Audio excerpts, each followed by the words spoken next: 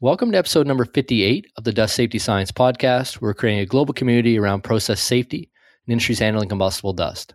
I'm your host, Dr. Chris Cloney. In today's episode, we're talking about firefighter education and combustible dust incident response with Glenn Serduch, owner of Serduch Technical Services based out of Lakewood, Colorado. I'll let Glenn give some of his background in industries handling combustible dust, but in summary, he's a fire protection engineer with over 20 years experience.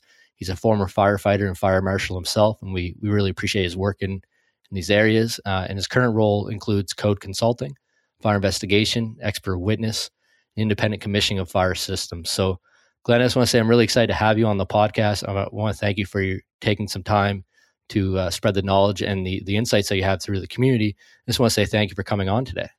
Oh, thank you, Chris. I wanted to thank you and the podcast for the opportunity to share some of my experience and with the experts out there in terms of fire department response and consideration. So again, I do appreciate the opportunity this morning. Excellent. I really appreciate it too. And the kind of genesis of this was Glenn and I were talking back and forth via email about some 3D printing applications that he had worked on in the past, focusing on different metals, including titanium. And then he mentioned that a big part of his work there was in educating the local fire departments on those systems and then handling incident scenarios. And those of you that have been listening to the podcast for a while now will know that we've identified response to dust fires as a really key driver to safety and combustible dust.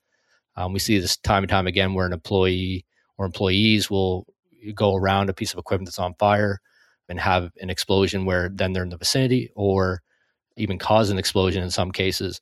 And the same goes with fire departments. And it's not really necessarily lack of knowledge or awareness there. It's just because the fire's there, because you're trying to put it out, now you're in the critical kind of harm's way. And we've seen this quite a bit in the incident database. So we really identified as this response to dust fires is a key area. And when Glenn mentioned that, he's doing education for local fire departments exactly in this area, we knew we had to get him on the podcast. So Glenn, maybe a good place to start would be just to give a summary of some of your background and experience related to industries handling combustible dust. You bet, Chris. Thank you. So I'm a 1986 graduate of the University of Maryland Fire Protection Engineering Program, and which is a small school out on the East Coast there in Maryland that produces fire protection engineers. There's a couple other schools too, but that they say is the best one. So also I've been a former FPE for the Smithsonian Institution, Schirmer Engineering, been a federal fire marshal, and now I'm self-employed as a fire protection engineering consultant. I'm also a former firefighter and EMT, started out as a volunteer and worked my way into a paid department. I'm also registered as a fire protection engineer in 7 states and qualified as a federal, what they call a QC FPE. Also FBI trained as a fire investigator, and I'm currently certified as a CFEI. And recent projects over the past 3 or 4 years, Chris, involved the 3D metal printing. So it's kind of my introduction to some of the dust issues and specialty metal issues with the 3D metal printing industry. Also, I'm a member of NFPA 495, 498, the Explosive Materials Code. So I do work a lot with energetics, and which is kind of like a dust on steroids, of course. And so I'm familiar with dust issues and housekeeping. So that's in a nutshell the background. And so I'll turn it back to you there, Chris. Do you want to talk about fire department awareness first, or how do you want to proceed here? Yeah, I think I'd start by saying you kind of jumped in the deep end with a tough problem on combustible dust, and then one of the toughest problems on metallic combustible dust, and brand new technologies for how to use them faster and quicker and more technology. So 3D printing we've had on the podcast before with Jason Reason back in episode, not sure if I'll find it in time, back in episode 33 of the podcast, and is a growing field and a growing area, which is, I wouldn't say there's a whole lot of people that are specialized in that area, which makes your experience, even more valuable, I would think. In terms of fire departments and firefighters, maybe even volunteer and paid, how common is it for them to be aware of specific issues around combustible dust, in particular when responding to a combustible dust fire? Is that, very common that they be aware of any heightened hazards there? Yes, Chris. So So just a little bit, if I go back just a little bit. So when I first got involved in this, maybe 3-4 years ago, I was involved by a fire department here in the Denver area. And being a relatively new technology, the fire authorities, the fire marshals, didn't really fully understand the process or the equipment, but they knew enough to get the fire protection engineer involved. And so that was kind of my introduction by fire to kind of see what this was all about. And it's a complex process. There's, with the machines, the 3D metal printing machines are relatively new, and they're actually changing as we speak. They started out a little more primitive, and they've refined a lot of the processes to kind of reduce what I call the open powder time. And so the fire departments typically just weren't aware of these machines, and they get sold by the manufacturers to various clients, federal and private. And those clients may or may not even tell the local authorities they're installing a printer. And so that the only time the fire departments may see it is when they're on an inspection. And depending on the crews that are with that station, they may or may not raise their eyebrows and get some other people involved. So from my perspective, they're not well aware of it. And so what I've done in my consulting is we try to go in up front, Chris, and we try to be very transparent with the authorities and say, this is the process, this is what the printers look like. And we do a PowerPoint basically, and show all these pictures and show all the features of the machines. When they shut down, do they shut down in a safe configuration? What are the hazards? And so we really try to do all that up front, Chris, and then the fire department gets a little more comfortable with what's going on. And then when you get into the metals like titanium and aluminum, you get into problems with fire suppression. You can't use normal sprinklers with any significant amounts of those powders because of the reactivity with the metal when it's on fire creates hydrogen. And of course, that's a secondary fire issue. And so the fire departments are typically very cautious about removing sprinklers from a fully sprinklered building. And so that's part of what we do up front too, is try to explain the strategy to let these machines be in basically a non-combustible space. Typically fire rate the areas, keep it kind of harden the printing room. And so those machines can actually be allowed to burn out if they need to, or they can suppress it with a Class D extinguisher, or the Metal X type sand.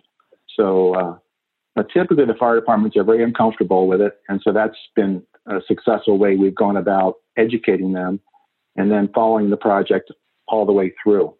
But yeah, it's a relatively new technology, Chris. And then, it spans not just NFPA 484, but 652 and 654, and you can pull in some other codes too, NFPA 70. You have to deal with all those, is it a Class 2 Division 2 area? Or are the machines made in Europe?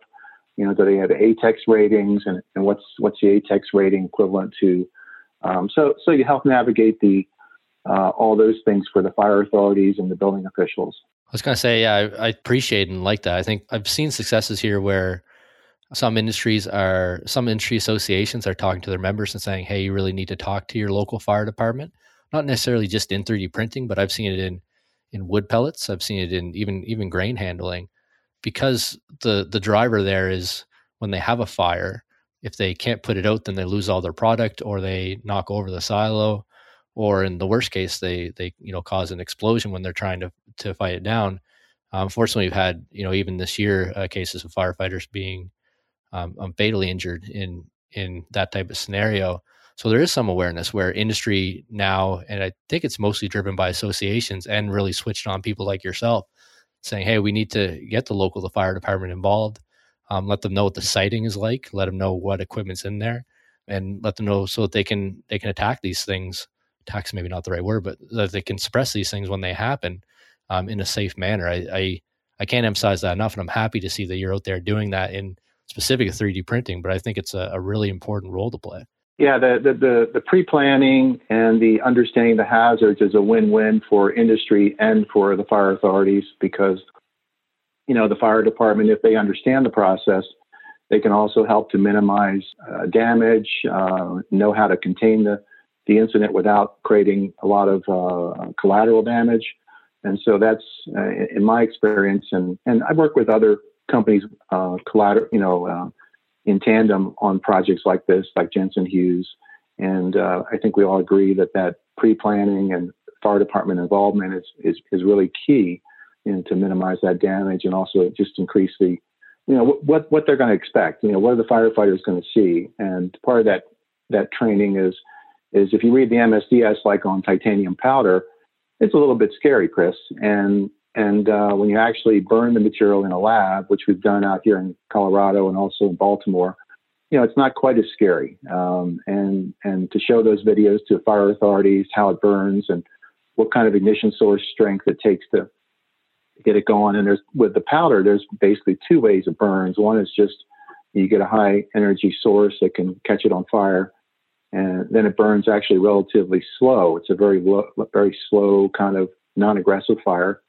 Then the other method would be, if it gets airborne, and that's a little more of the serious incident when you have to present it with an electrostatic source or some kind of source while it's airborne and the right concentration. So those are the two mechanisms that we kind of train the fire departments on and to look out for. And so, yeah, you mentioned that those are some specific things to be aware of in response to dust fires, and even just that mechanism of going from a bulk material fire to the awareness that if you disperse that while it's on fire, then you can have that flash fire, that explosion. And that could be through a backdraft mechanism if you're cutting a hole in the side of a hopper. That could be from falling from rafters or walls falling down or equipment falling down. That can be enough to disperse that dust. So knowing that it can go from a fire to a deflagration that quickly is I think an important step. Are there other kind of particular things? You mentioned extinguishing methods. We had a large fire that escalated in, I believe, Eden Rapids, Michigan last year in 2018, where the sprinklers came on and of course, burning hot magnesium, you don't want to go pouring water on it. And the fire marshal's report, which we should have at Dust Safety Science, I'll pull that up and put a link to it in the show notes at dustsafetyscience.com/58. We actually got a copy of the fire marshal's report and should have included a link in there. But he described from the employees, actually, no, he was in there when the sprinklers went off. So the report said something along the lines, I'm paraphrasing, but they went in, they investigated, they looked down the magnesium recycling chute. It was burning white hot. And then the sprinklers kicked on, and the explosions that ensued, one employee was thrown against a door jamb and I think broke his shoulder. Another was, injured as well. It's very scary to have that case where, you have this fire going on and then the extinguishing system, an incorrectly designed extinguishing system goes off and makes things worse. So those are two cases. Are there other things that we need to be thinking about when we're training? Just to summarize, we have extinguishing systems and we have, fighting a fire and trying to avoid an explosion. What are some other particular things that we should be thinking about and relate to this? Yeah. So Chris, and I agree with what you said about the type of extinguisher. I mean, not properly trained, somebody shooting an ABC extinguisher at even a small powder fire on a bed of a 3D printer, can create a catastrophic result. And so that's where the training and pre-planning come in. The other issue that comes up that's not addressed well by the codes is argon on the metal printers. So typically they use a dewar or a bulk argon tank outside the building to supply argon to these printers. And basically there's an argon environment that where the laser actually does the welding inside the printer. And that's inerted with argon, and that's basically an NFPA 69 compliant type arrangement. But the issue is you have bulk argon piped throughout the building supplying these printers.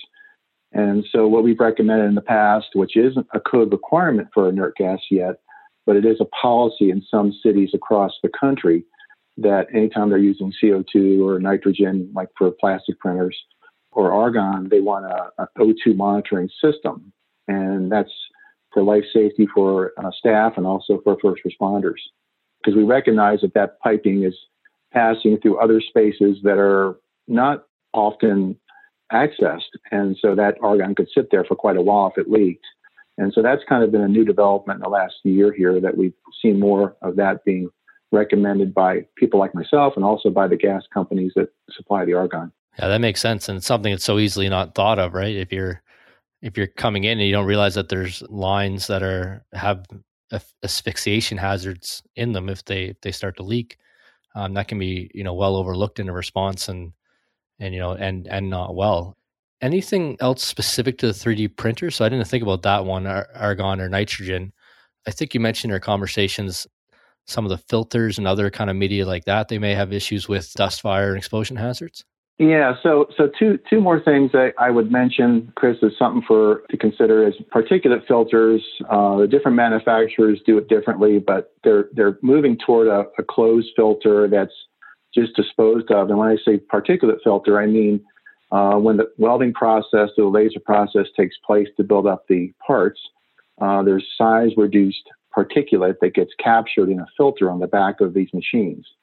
And in the case of aluminum and titanium, that size-reduced powder is very sensitive to ignition. It can spontaneously ignite. So in the old days, which may be only 3 or 4 years ago, they used to try to clean those filters, Chris, and they created some fires. Nobody was injured, but they realized, hey, we shouldn't be cleaning these filters because you just dispose of these filters.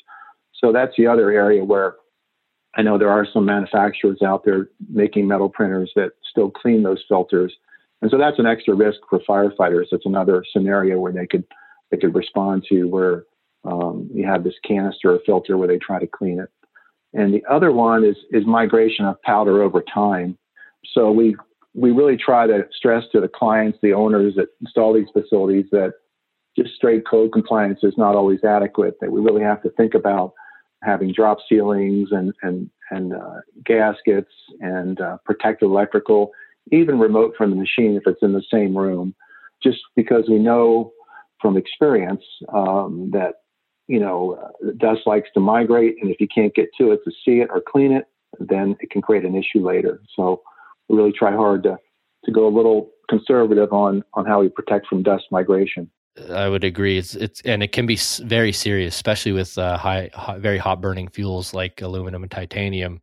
There's been several cases of very large scale explosions, and the main issue there is that the fireball during explosion is so hot, the thermal radiation is so high that it's devastating to occupants of the building. It can be quite bad when you have all this fugitive dust kicking around. I was going to say, I did want to mention anecdotal. I probably mentioned this back when we were talking with Jason Reason as well, because he mentioned the filter's replacement as a, and I'm paraphrasing a bit, but in his words, is something like every time they change the filter, the thing catches fire. And maybe he was exaggerating for point on that, or maybe he wasn't. I'm not exactly sure. But I do know anecdotally at universities that I've been part of universities that have done testing on titanium dust specifically, very small diameter, so nanometric titanium dust, very small particle diameter. And we had cases where they were shipped in nitrogen bags, and as soon as you open the bag, and it was exposed to oxygen and, more importantly, moisture in the air, hydrogen would form and it would flash off. So we received these vacuum sealed packages of nano titanium dust, open the things up, and you have a fire right there. So we had to come up with new procedures for students, for protective equipment and everything like that. But that's how sensitive some of these metallic powders can be, especially when they have very fine particle sizes.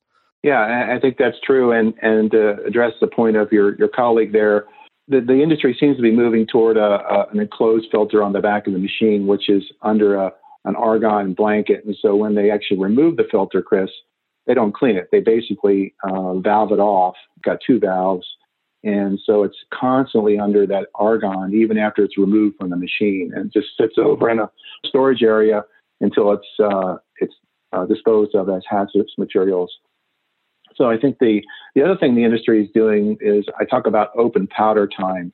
And that's these machines obviously open up, these 3D metal printers, and you've got a powder bed and you have to load the powder. Kind of in the past, they've used more manual methods to load that powder and then clean the machine, having it open. So there's quite a bit of time when it's open. The newer machines have powder modules or some equivalent of that, where the actual DOT containers are inserted into the machine, and they're opened inside the machine under argon. So really, you're reducing that open powder time. You're doing all those open powder activities inside this machine through a glove port. And so I can see the industry moving that direction, but that's going to help a lot in terms of fire risk and kind of lowering that chance of any kind of issue. Yeah, I really appreciate you sharing. This industry is changing so much. Even it must have only been a couple months ago when I was, talking with other individuals with about these same issues about opening it up, this open powder with the filters. And it's good to see that there's solutions coming out already and they're being implemented on a wide scale already. Just shows you how fast this is moving. If I interviewed you again in 6 months, we'll probably be talking about a whole new set of problems and solutions. Yeah. And in fact, it's moving so quick that sometimes when there's a new client and they're buying the new machines, I'm not completely familiar with the new machines. I have to, contact the manufacturer, and usually they're very positive upgrades because, like UL listings. UL listings have been a real challenge over the past few years, Chris, for a lot of these machines. They're European listed or approved, and they use the ATEX system for, some of the ratings. But, that confuses the local authorities. So they're kind of getting on board and starting to really get them UL listed and approved. And that's making things a little smoother on the U.S. end for sure. Well, that's got to be hard, though, when the machines are changing all the time as well to stay certified and listed and retest and that as well, I would think. Now I should mention, too, back to a little bit on the firefighter is, we talked about aluminum and titanium being a reactive metal. It kind of sits in the middle of the periodic table. But, there are other metals they use, stainless steel and nickel alloys and different things. Those all have the same dust, fire and explosion hazards as the titanium. They just aren't as reactive. And the other thing, you can use water suppression for those powders. You still have to look at is the suppression system going to create a secondary issue, get that powder airborne? And so that's always going to be considered, whether it's, sprinklers or argon. The NFPA 484 does mention that argon's a suppression system that's okay for titanium. But you kind of run into the problem is, well, how do you really get the argon into the room kind of safely in a laminar kind of flow way that's not going to disturb your powder fire if you have a fire? And then you have that asphyxiation hazard with argon too. So we don't typically recommend argon for a total flooding system, but there are those issues with it. So yeah, really, really great information both on the 3D printing side and on the firefighter training and education response. And when I make these recommendations, I really hope it doesn't come off like we're discrediting the work that the fire departments and fire marshals are doing, because it's of the utmost importance. And I think they're doing an excellent job. The difficulty is that a combustible dust explosion may only come around, they may only see one or two in their career, and that makes it really hard to respond and notice and be aware of. And I want to put the onus on the industry themselves a bit too, to self go out there and identify that they need to contact their local fire department when they're installing some of this machinery as well. No, I think that's a good point, Chris. That the fire departments do the best they can, but the facts are they're typically understaffed. Depending on the location of the department, they may not have the sophistication or the experts to assess a situation, whether it be 3D metal printing or munitions or anything else. And so the codes do allow. There's a section in the fire code that allows them to hire an outside expert at the owner's expense. And that's typically my role or the Jensen Hugheses of the world. That's their role to come in and kind of complement that. So, but they do a good job, but they are overloaded. And we do work all around the country, Chris. We do work in down south, California, and work with LA County Fire Department. And, they're super sophisticated and they have a lot of experts, but they still need help to run interference and make sure everything is getting addressed on a project like 3D metal printing. Yeah, I would agree. And I think that's the place that we'll close off on, is just when I formulated the question, I put, how can we, and by we, I mean, those people that are working in industries handling combustible dust, and maybe more generally, folks like myself in awareness and education and research in this space, how can we better prepare firefighters to respond dust fires and explosions? What can I be doing? What can my colleagues be doing to increase awareness and education in this area? Well, good point, Chris. So my thoughts on that would be to involve the qualified and experienced, fire protection engineers or SMEs for the duration of the project. For me, firefighter experience as an FPE has been beneficial, and so SMEs that are consulting on these kinds of projects that have that experience is good, and also transparency, Chris. So I think from the very concept of the project, it's that new technology. When you come in, they've never seen a 3D metal printer before. The local authorities really trying to introduce it and not hide any information or anything from the local authorities is from concept to completion is transparency is key. And then the general education of the authorities as the project moves forward. There's questions about classifications or Class D extinguishers or pre-planning. To really help them with that education component. And then just the regular pre-planning with the facility SMEs, which would include all the various shifts from the fire stations. You don't want to just get the fire marshal in there to look at things. You really have to get the guys and the women from fire stations to come out, because they're going to be the ones, in reality, they're going to be there for the incident. And so we want to make sure they get their hands on the equipment and look at the machines, open up a machine so they can see what the powder bed looks like, where the powder is stored. So that's important. And then, of course, any changes in materials or processes should be evaluated by the FPE and fire department if necessary. And I also put in consider performance-based solutions, because I add to that, because some of these projects are in existing buildings, Chris, and so they're not ideal in terms of the way they're configured. So there are times you need to consider that. So, and of course, all this education, Chris, supports the DHA and the technical reports that are done as well. So, yeah, I think I see it kind of as a partnership, even with the AHJ, and the AHA might be the fire department, the fire marshal, or it may be someone else, but it would be good to, at that level, ask the question: does the local fire department, know about the combustible dust hazards when you're evaluating them? So maybe it could even be part of the hazard analysis overall. It's having a checkbox say, hey, have we notified the fire department that we're handling combustible dust in this part of the district, or I don't know, something along those lines, at least because I know once the communications get open, the fire departments are generally really receptive and generally very, they know more in some cases than the facilities. So they may start asking more questions, digging a little deeper. Just where in some cases that communication doesn't even get initiated, and I'm kind of brainstorming, okay, well, how can we initiate that? Yeah, no, that's a good point, Chris. And the other thing I would say and would be that, if you dig down into the codes, they do support and require this kind of information exchange between the fire authorities and the owners. It just isn't heavily enforced, and a project may move forward and it just doesn't happen. And so again, with my background, I really try to stress that, because I know I'm not going to be there when the incident happens. I want to make sure the firefighters know how to deal with it and limit damage and protect people.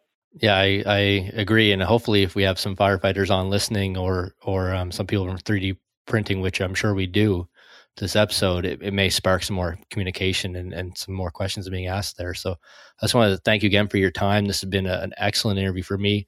I feel like I'm going to need to get at least somebody on every 3 months to talk about 3D metal printing, because it's moving faster than I can keep track of. And I appreciate your time and I appreciate the work that you do in industries handling combustible dust. Well, and Chris, and thank you for the work that you do. I think bringing together, having a clearinghouse, so to speak, of dust incidents and reports, and just having that point of contact and clearinghouse is huge. Because I do like to read incidents, whether they're on your website or through OSHA, and just to have one spot to go to kind of do that is really nice. So thank you. I appreciate that, and I look forward to the chance to get you back on the podcast at some point in the future. All right. Thank you, Chris. Have a great day. So you've been listening to myself, Dr. Chris Cloney, and Glenn Serduke, and we've been talking about firefighter education and combustible dust incident response. In particular, we've been talking a lot about 3D printing applications as well. If you want to connect with Glenn, we'll include a way to contact him in the show notes at dustsafetyscience.com/58. If you are a firefighter or, work with firefighters heavily or have questions around how to foster that, I encourage you to reach out to myself or Glenn. We'll try to find some ways to try to extend the communication there. Because I think, as I mentioned on the outset of this podcast, I mentioned earlier, this is a critical area of safety for industries handling combustible dust. We see it time and time again in the incident database where this response to dust fires, both by firefighters and by employees, is leading to injuries and loss of life. So that's it for this episode. I really want to thank Glenn again. We talked about a lot of really good aspects. Talked a bit about his history. We talked about difficulties for fire departments in responding to these incidents through suppression, proper sprinkling, response, and trying to avoid getting the dust airborne. We talked about a lot of difficulties around 3D printing and a lot of innovations in that space. Things to do like the filter cartridges, avoiding open powder time, and also avoiding migration of the dust, being aware that you have argon and sometimes nitrogen piping that could be doing the inerting. So just being aware where that is. And we closed off on some of the ways that we think we can improve the awareness and education within firefighter response to combustible dust safety. So I thought it was a really great episode along those lines. We did recently announce the general mission for the 2020 Digital Dust Safety Conference that will be happening February 24th to 28th, 2020. So if you're interested in registering for that, you can do that at dustsafetyscience.com/DDSC. And I'm almost wondering if we shouldn't try to put together some sort of panel or something on firefighter directives specifically. So we haven't had that figured out yet, but this episode will be coming out December 5th, I believe, or December 3rd, somewhere around the early December. So you can check that website link and see what's there. So as always, I want to say thank you for listening to the Dust Safety Science Podcast. I appreciate the work that you're doing in industries handling combustible dust around the world every day. And I want you to stay safe this week as we're moving forward into the latter part of 2019.